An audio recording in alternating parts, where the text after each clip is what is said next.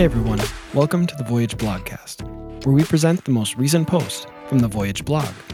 Today's post is titled, What It Means to Be Part of a Family in Across the Spider-Verse, and is written by John Tuttle. Following the popular acclaim of its predecessor, Spider-Man Across the Spider-Verse continued the comic book aesthetic of the previous film, explored some neat coloring tones that helped express the mood in different scenes, and really doubled down on the themes of family, child rearing, and child-parent relationships. After waiting several years since we last saw Miles Morales finding support and belonging in those who love him, family is still a common element in the first Spider-Verse movie. It felt even more central in the second installment of the exciting animated trilogy. In Into the Spider-Verse from 2018, we see Miles supported by his aunt, parents, and friends, his anguish at the loss of his Uncle Aaron, and a villain dominated by the grief he has over the loss of his own family.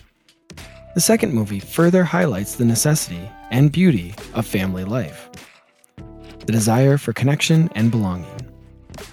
Many of the characters in Across the Spider-Verse display a desire to either have a family or stay rooted in the one they have. Miles arrives late to a rooftop party celebrating his dad's upcoming promotion to the chief of police. This party includes friends, neighbors, and all sorts of extended family members. The atmosphere of the party is jubilant and inviting while Miles is anxious and distracted. This is a positive glimpse into family camaraderie and closeness. It's the kind of intimacy that many of the characters, including those who are morally skewed, wish to have. They want to be loved. They want what Miles has: belonging. This is what the Spot bemoans losing after his transformation into an unstable, somewhat non-tangible being. He can't have physical contact with those close to him. Likewise, Miguel O'Hara holds a tragic backstory in which, out of his own desire for belonging, he takes his doppelganger's place as head of a family. It seems harmless enough until it erases his new, ill-formed family. Heroes and villains alike, the characters of this film seek relationships, acceptance, and belonging. As some of them realize, these connections are rooted in family and friendships. Family life is attractive. Having a family or being part of one is consistently portrayed as desirable. Everyone wants to belong, to know they're loved and wanted. Selfless love is at the heart of any healthy family clan. In Across the Spider-Verse, for example, Miles Morales' parents model selfless love in their tireless efforts to offer Miles the best life he can have. They want a good education for him, and his mother clearly wants him to feel grounded in their family, to know deep down that he belongs. Gwen Stacy, though she has some rough patches in her relationship with her dad, still loves her father. She doesn't want to see him hurt, but, like Miles, she finds it difficult to reveal the truth about Spider-Woman to the family member she's closest to. In the end, though, Miles at least is confident that he can tell his mother his big secret, trusting she will never stop loving or caring for him. It was great to see some of the extended Spider-Man crew for the first movie return. Miles' old dad-bod mentor, Peter B. Parker, is now indeed a dad. This time, he has a toddler.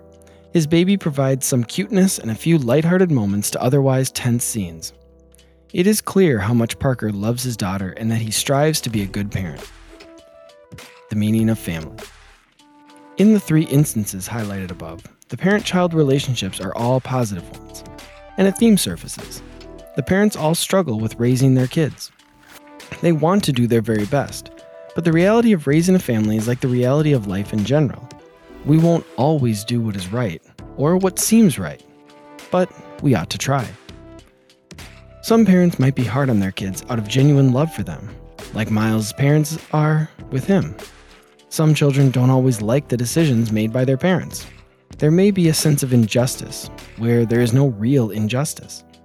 If the parent requires something of their child out of real love, then the child must obey.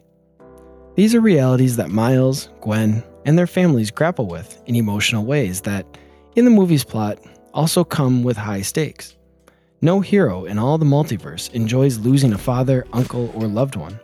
The love Spider-Man feels for his dad makes him anxious to see him out of harm's way, an inclination that the Spot uses to his advantage. At the end of the day, the family is the natural glue that keeps them together. It motivates them to be the heroes they are, just as a parent works to provide for their family. Paragraph 2203 of the Catechism of the Catholic Church says, "In creating man and woman, God instituted the human family and endowed it with its fundamental constitution. Its members are persons equal in dignity for the common good of its members and for society. The family necessarily has manifold responsibilities, rights, and duties." Then, who would not want to be part of a family? The family is self-giving love, which begets responsibilities. The family should foster equality among all who are part of it. In fact, they have a right to it. We see this equality in the all for one and one for all mentality among Miles's closest family members and friends. The family shows the rest of society how to treat one another. It's a community meant to treasure and to grow, and that's one of the clearest messages in Spider-Man Across the Spider-Verse. This has been the Voyage Blogcast. I'm your host and editor of the Voyage blog, Mike Schramm, encouraging you to subscribe to the Voyage blog, to read or listen to all past and upcoming posts, to find the true, the good, and the beautiful in literature, comics, and popular culture.